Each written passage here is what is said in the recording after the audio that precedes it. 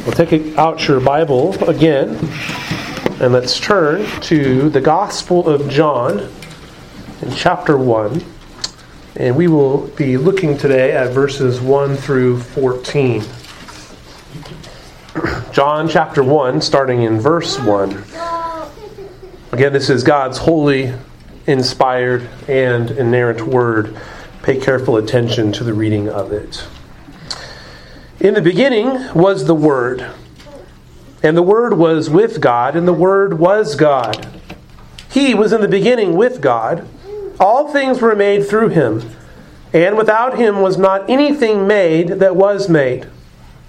In Him was life, and the life was the light of men. The light shines in the darkness, and the darkness has not overcome it. There was a man sent from God whose name was John. He came as a witness to bear witness about the light, that all might believe through him. He was not the light, but came to bear witness about the light. The true light, which gives light to everyone, was coming into the world. He was in the world, and the world was made through him, yet the world did not know him.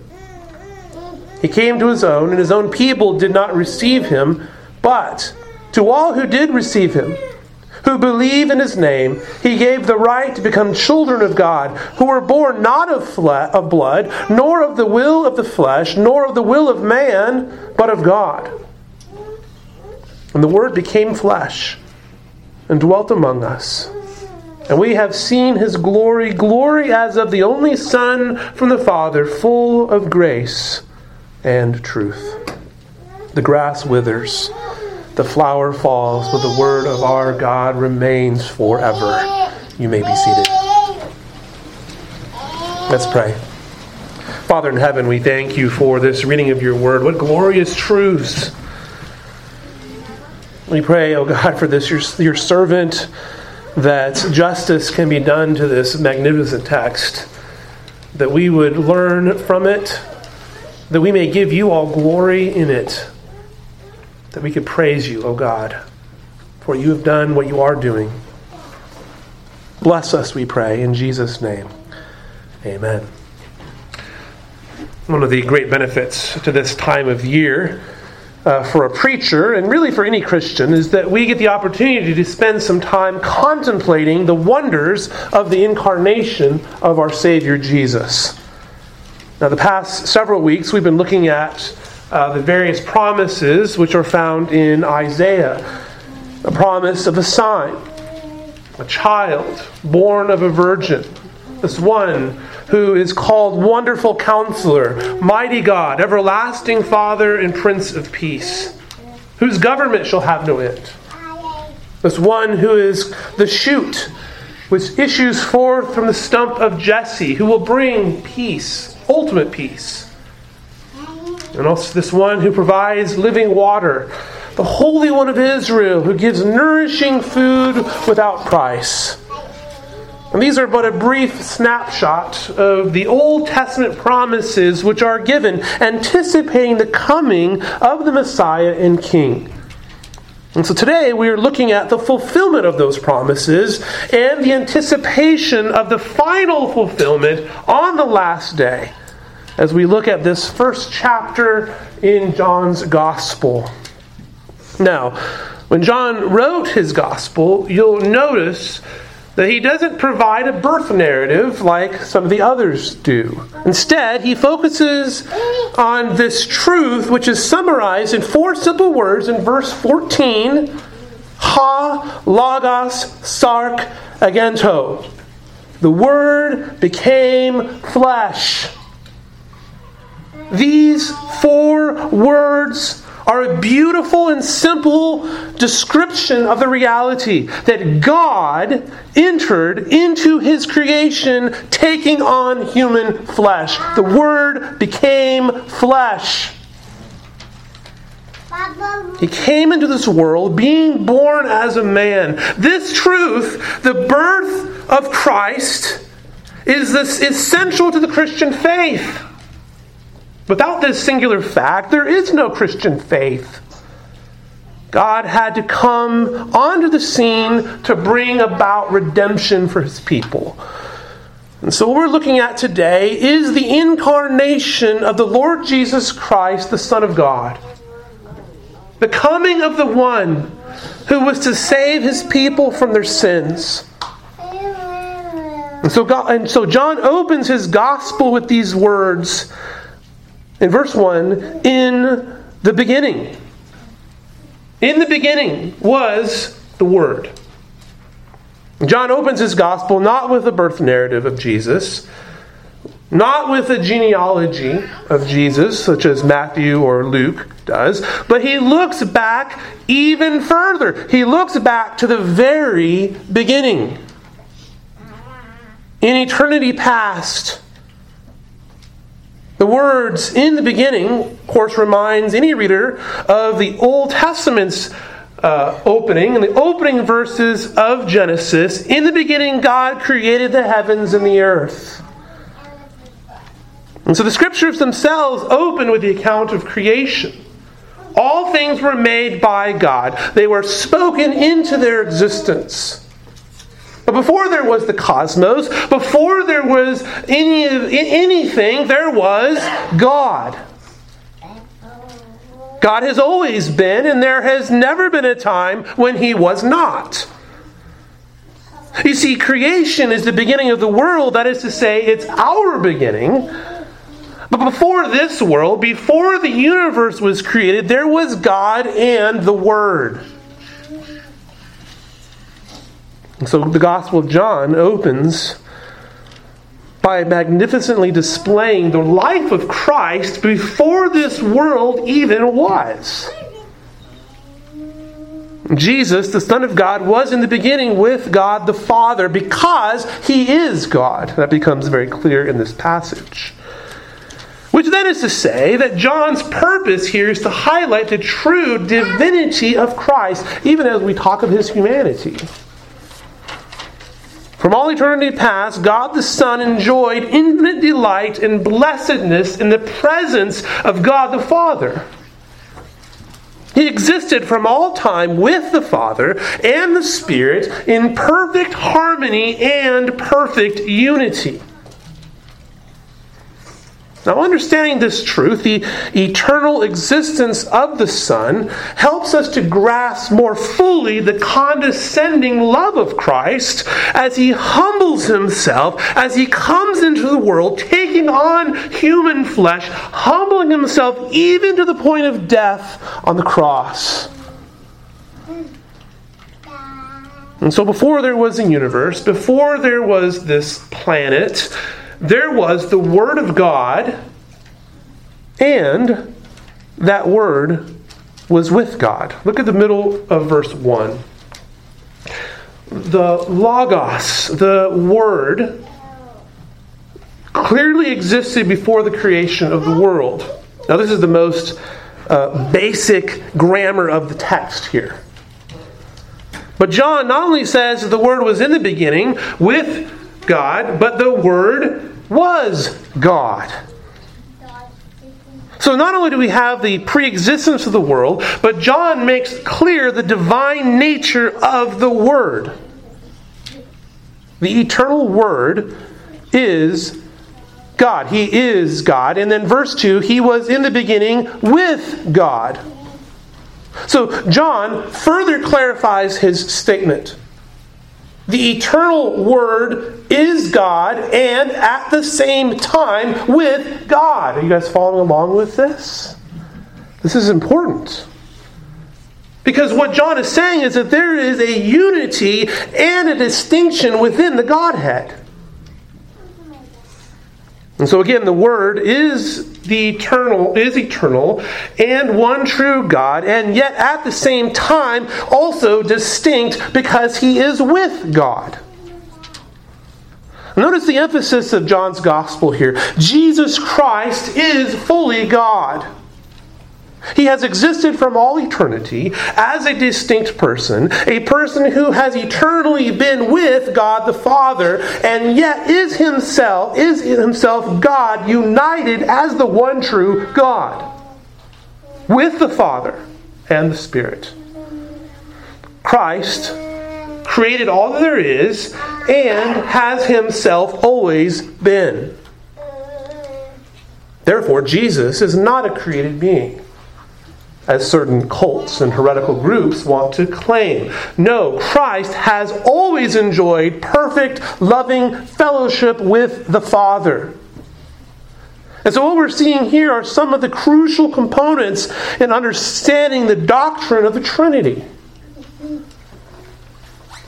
And so very quickly we can note that Christ is the Word of God in two respects. First, He reflects perfectly the mind of God, and He reveals God to men.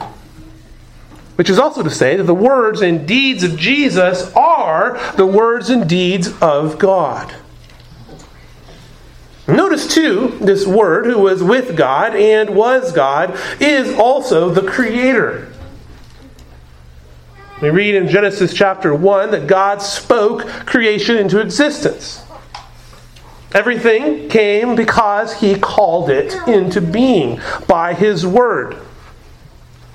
The sun, the moon, the planets, the stars, plants, animals, humanity. The Word, you see, is eternal and powerful, in the beginning with God, before all creation, and is Himself the Creator.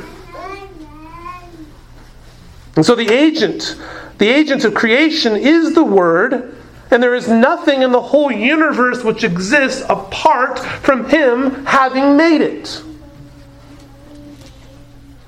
Christ Jesus, the eternal Word, created all things.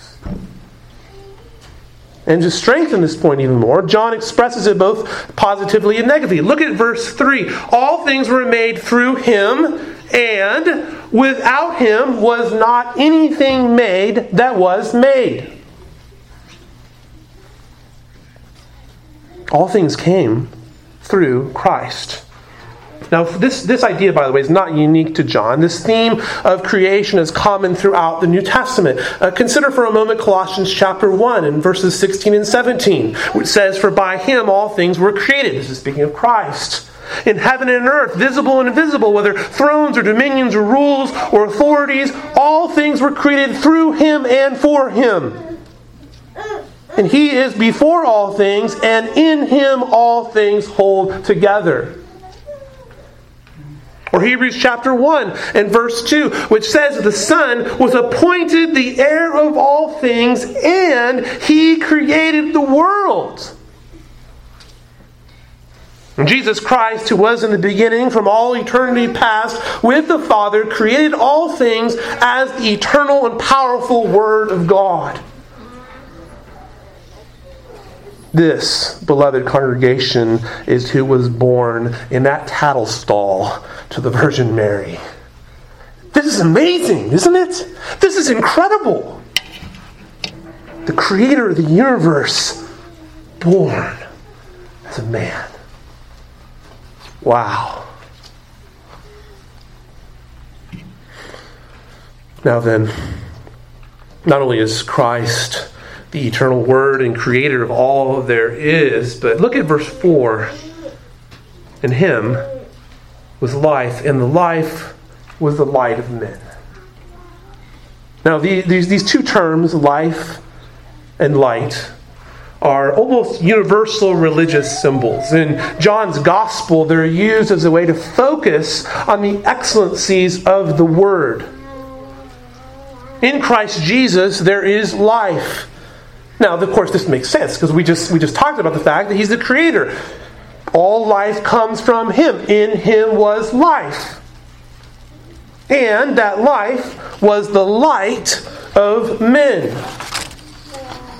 Now, there is a parallel to this found in John's Gospel. In John chapter 5 and verse 26, he says, "For as the Father has life in Himself, so He has granted the Son also to have life in Himself."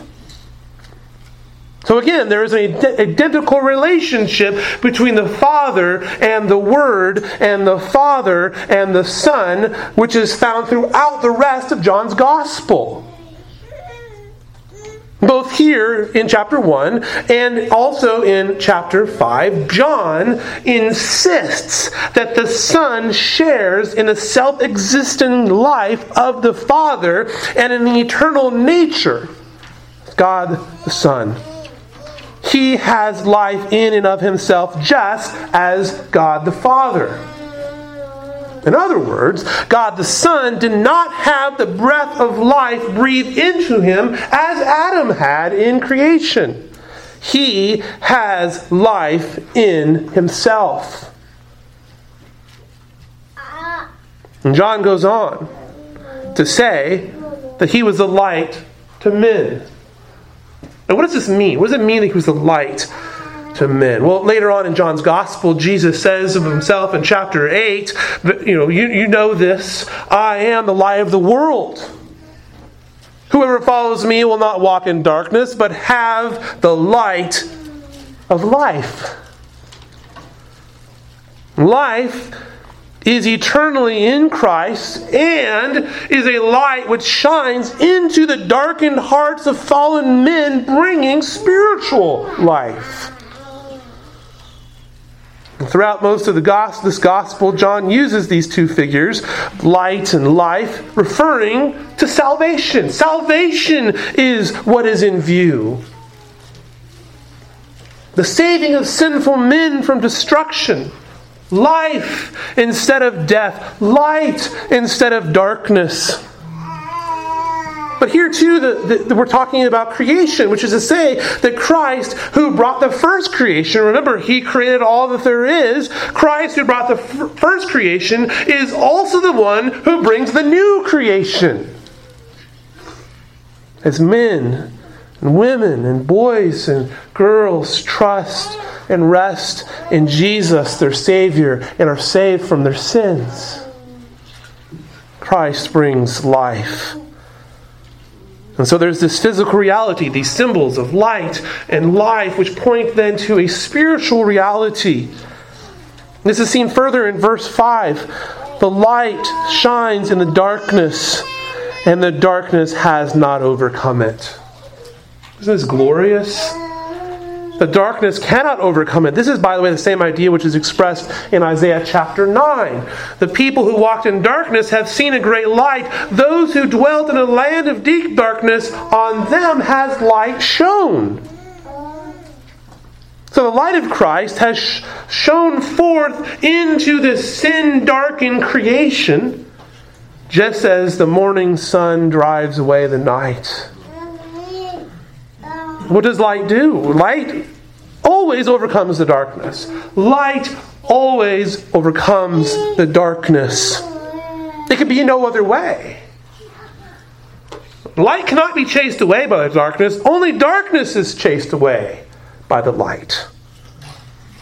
Consider creation for a moment. When the world was formless and void, God made that great declaration, "Let there be light." And there was light. Light chased away the darkness. It shined forth out of the darkness as God spoke it into existence. What God did at creation, God does again in salvation. The chaos of this present evil world will be set right by the light, which is Christ. And so the light is not only about creation, the light is about salvation. The darkness of sin cannot overcome the light of Christ's salvation. And light exposes. And that which was in darkness cannot hide when the light comes. Apart from the light brought by the Messiah, the incarnate Word, people love darkness because their deeds are wicked. And so when the light makes an appearance, because they are darkened in their heart, there are some who will hate it. They will hate the light. They do not want their wicked deeds and sins exposed, because they find themselves to be naked and ashamed. They're exposed by the light. Their sins and their evil deeds are exposed. This is why we see in verses 10 and 11 the rejection of the Redeemer by men. Nevertheless, it is always true that whenever light shines in darkness, darkness cannot overcome it. Darkness is always defeated by the light, just as the light at creation pushed out the darkness. Just as light does in a darkened room, so too is this true in the spiritual realm. There was to be someone, John says, who would testify to this reality, would testify to this life and this light.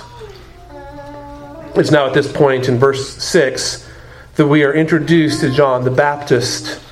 It was the forerunner to the public ministry of the Messiah.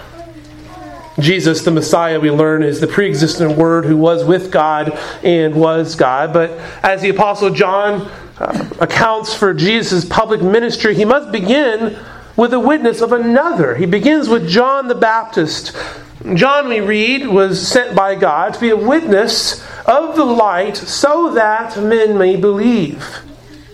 John the Baptist, though he himself was not the light, came to speak of the light. He came to point the world towards the light of life. Now this is seen in the declaration, in his declaration about Jesus in John chapter 1 and verse 29. When Jesus came to him to be baptized, John, seeing him come, says this, "Behold, look, the Lamb of God who takes away the sins of the world." John pointed to Christ. He came as a witness to the one who was the light of the world, the Savior. John came to point to Jesus. This was his purpose. His purpose was to point to the true light. And the true light, which illuminates all was coming into the world. The eternal and immeasurable God had entered into his own creation, having taken on flesh. The light, the true light, had come into the world. The light which illuminates every man. Now what does this mean in verse 9? That the true light gives light to everyone. Well, first of all, the phrase gives light has the primary lexical meaning of to shed light or to make visible. What this means is that the light shines on all men, but this is here where the human race is divided. There are those who love the light. That's one division. And then there are those who hate the light. Now, those who hate the light respond by fleeing from the light. And they don't want anything to do with God. They don't want anything to do with the Savior. They do not want their wicked deeds to be exposed by the light. They would prefer to hide in the shadows, to live as they please. God makes too many demands on them. They want nothing to do with that. They would rather be their own Lord. They would rather be their own God. Such as it is as those who hate the light. They will either flee from it or they will attempt to fight against it. This is unbelief at its most basic. But there are also those who love the light. And those who love the light are those who receive this revelation and testify that their deeds have been done through God. They give all glory to God and they proclaim His name. They embrace the truth of the gospel because they love the light, because they love Christ. This was the case with John the Baptist and all others who are redeemed by the Savior. The light was shining on every man, Jew and Gentile alike, whether men or women see or acknowledge it. The eternal Word has eternal life in bringing light which will shine on all men as He entered into His creation. But not all will receive Him, though He is the Creator. There are those who love the light, those who hate the light. Look at verse 10. He was in the world, and the world was made through Him, yet the world did not know Him. He came to His own, and His own people did not receive Him. The evangelist John here summarizes the entire presence of Jesus Christ in the world. The Creator, the one who has always been, the one who made the world, came into His world. He came into the world that He Himself had made. He entered into His own creation, and yet the world did not know Him. They did not have a relationship with Him. They did not acknowledge Him as He is. The world did not recognize the Word because mankind had been alienated from their Creator because they're sinners. They were in active rebellion against the Creator. Sin, of course, had come into the world because Adam ate of the tree of the knowledge of good and evil. This rebellion, this cosmic treason against the Creator, separated humanity from their God, and has continued since that day in the garden. The Apostle Paul, speaking of the Gentile unbelievers in Ephesians chapter 4 and verse 18, says this: "They are darkened in their understanding, alienated from the life of God because of the ignorance that's in them due to their hardness of heart." Beloved, this is the life of all humanity apart from God. Hardened hearts, ignorant of God, alienated from their Creator. When Jesus came into the world, that is to say, humanity, did not acknowledge Him as Lord. The rebellion of mankind was not abated, but continued among many.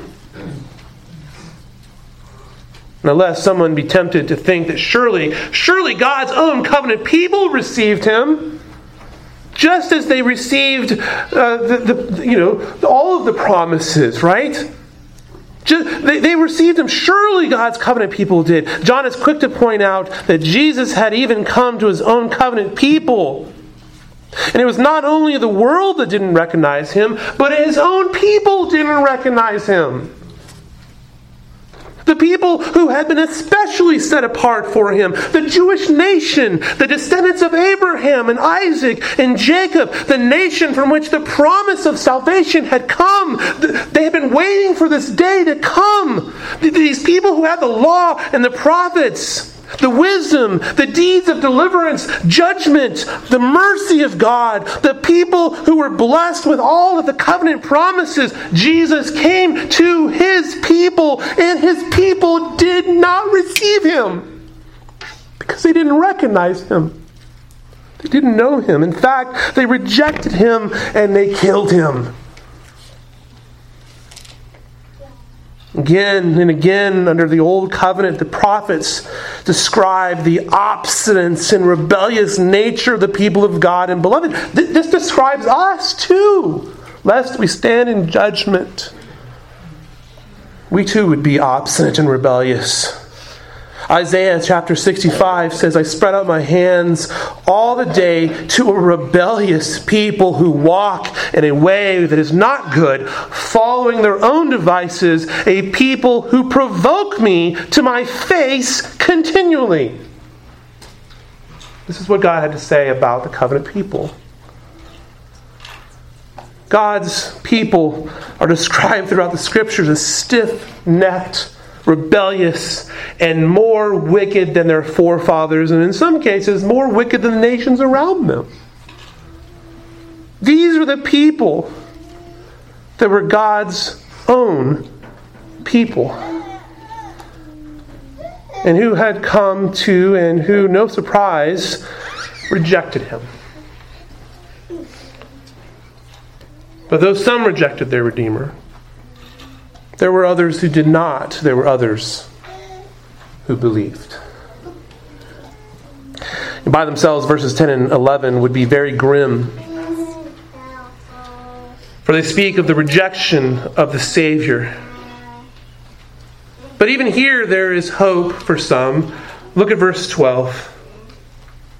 Because all who did receive Him, who believed in His name, He gave the right to become children of God. You see, those who receive and trust and rest in Christ as their Savior have become the adopted children of God and enjoy the full privileges of the covenant people.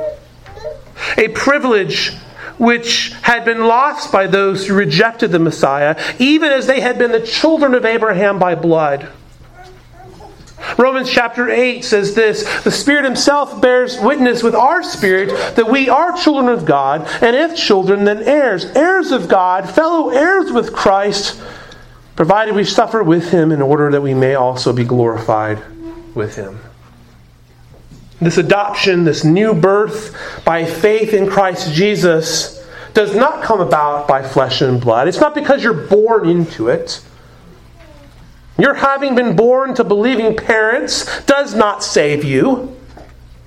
Nor is it by the labor and will of men. It's not because you worked really hard and you made it in. You and I cannot save ourselves, and we cannot save one another. It is only by the will of God. God took a rebellious, obstinate, stiff-necked people and transform them into a new creation. In other words, faith is a gift from God. Since we're talking about gifts today, what better gift?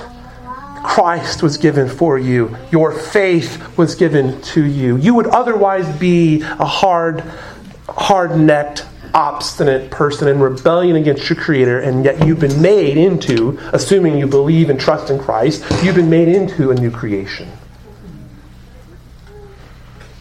We have become children, not in the ordinary sense, through being born to a mother and a father. You've been born in the Spirit. This introduces us to the concept which John brings up later of being born again.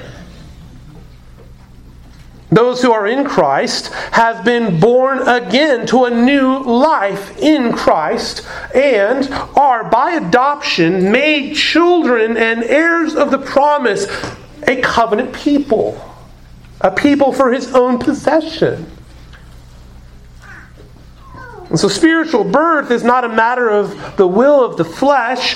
It's not a matter of human decision. Spiritual birth is nothing other than an act of a holy, righteous, good, and loving God.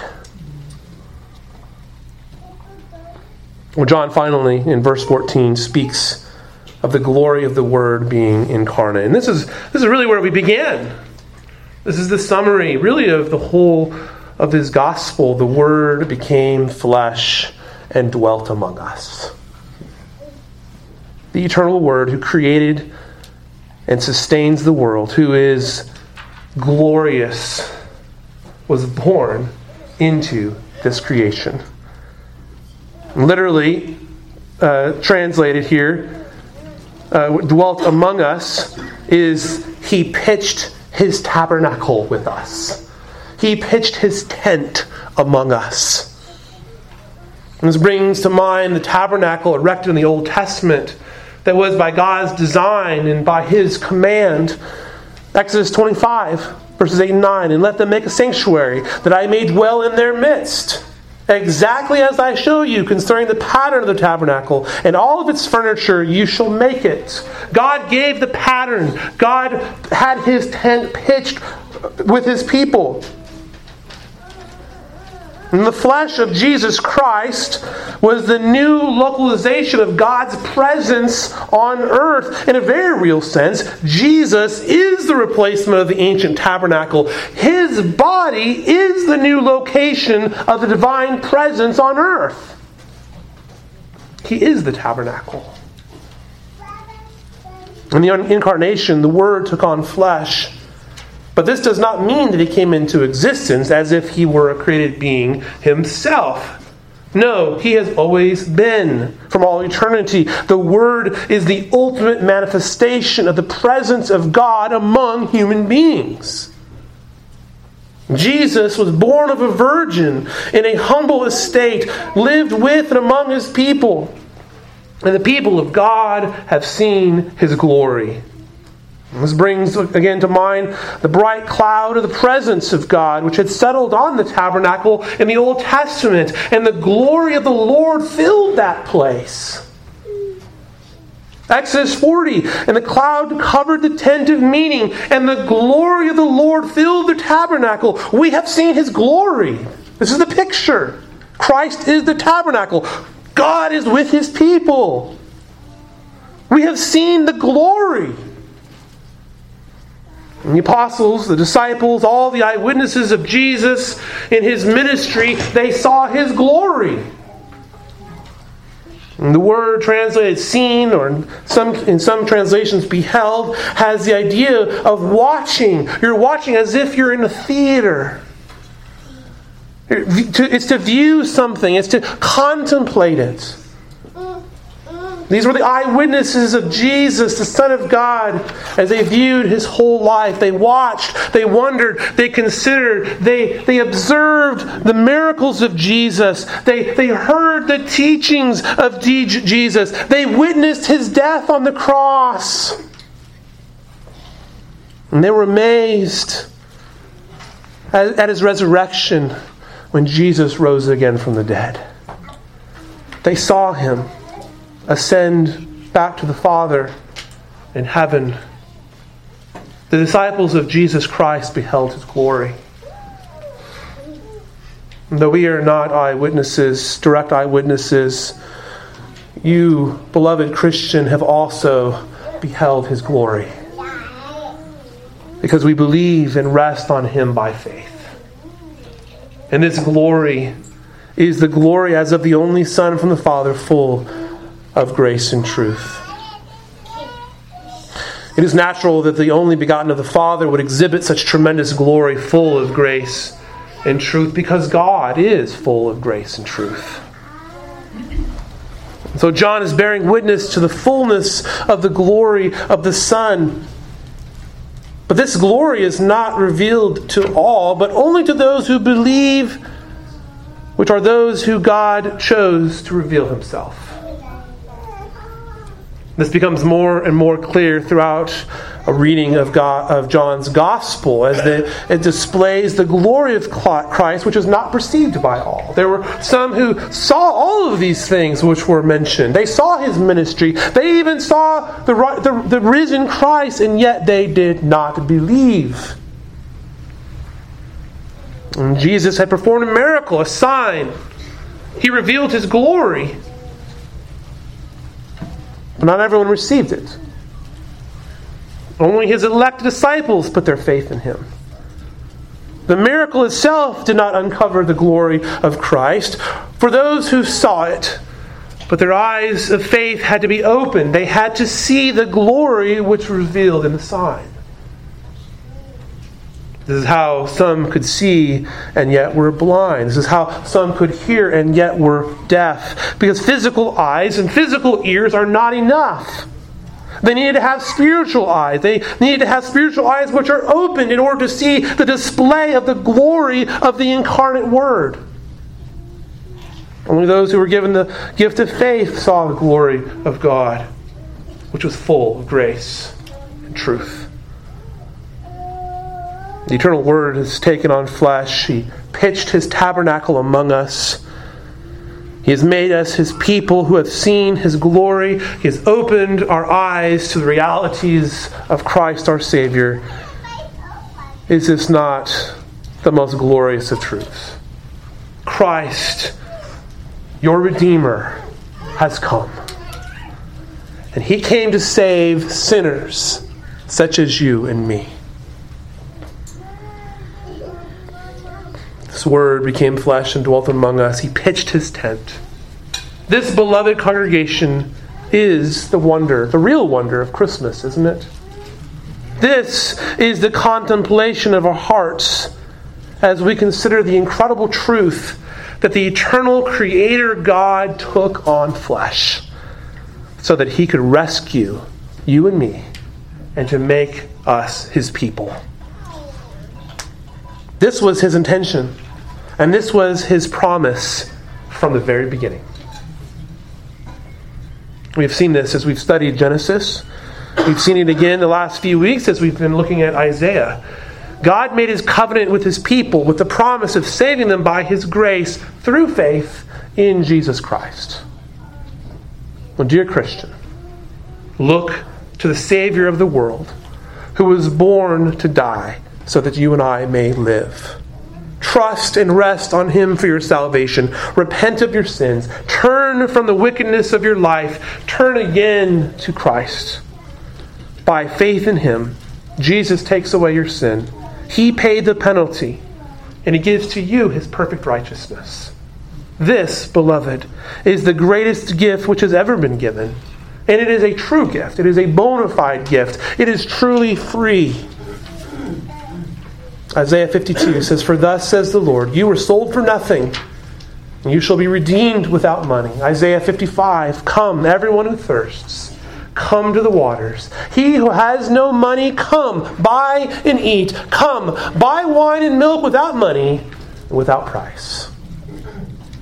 For the wages of sin is death, but the free gift of God is eternal life in Christ Jesus our Lord." Salvation cannot be earned. It cannot be bought. And you and I have nothing to add to our salvation. We believe and we trust in Christ. Let's pray. Father in heaven, we thank you for your word. We thank you for the marvelous promises of it. We thank you that the Word became flesh and dwelt among us. And we have seen his glory, glory as the only Son from the Father, full of grace and truth. We thank you that our Savior came into this world to save sinners such as us. That were it not for your grace, we would have nothing. We would be lost forever. And so we were humbled, O God. We're humbled that you condescended yourself to take on flesh, to die as a sacrifice for your people, so that we, who have received, who believe in your name, can have life. And we thank you that we receive because you have given us eyes to see and ears to hear. And that salvation, even our faith, even our receiving, is a gift from you. Thank you, God. We praise you, Father, Son, and Holy Spirit. May your name be glorified. May the words of our lips be to your praise, not only on this day, but every day. And we pray all this in Jesus' name. Amen.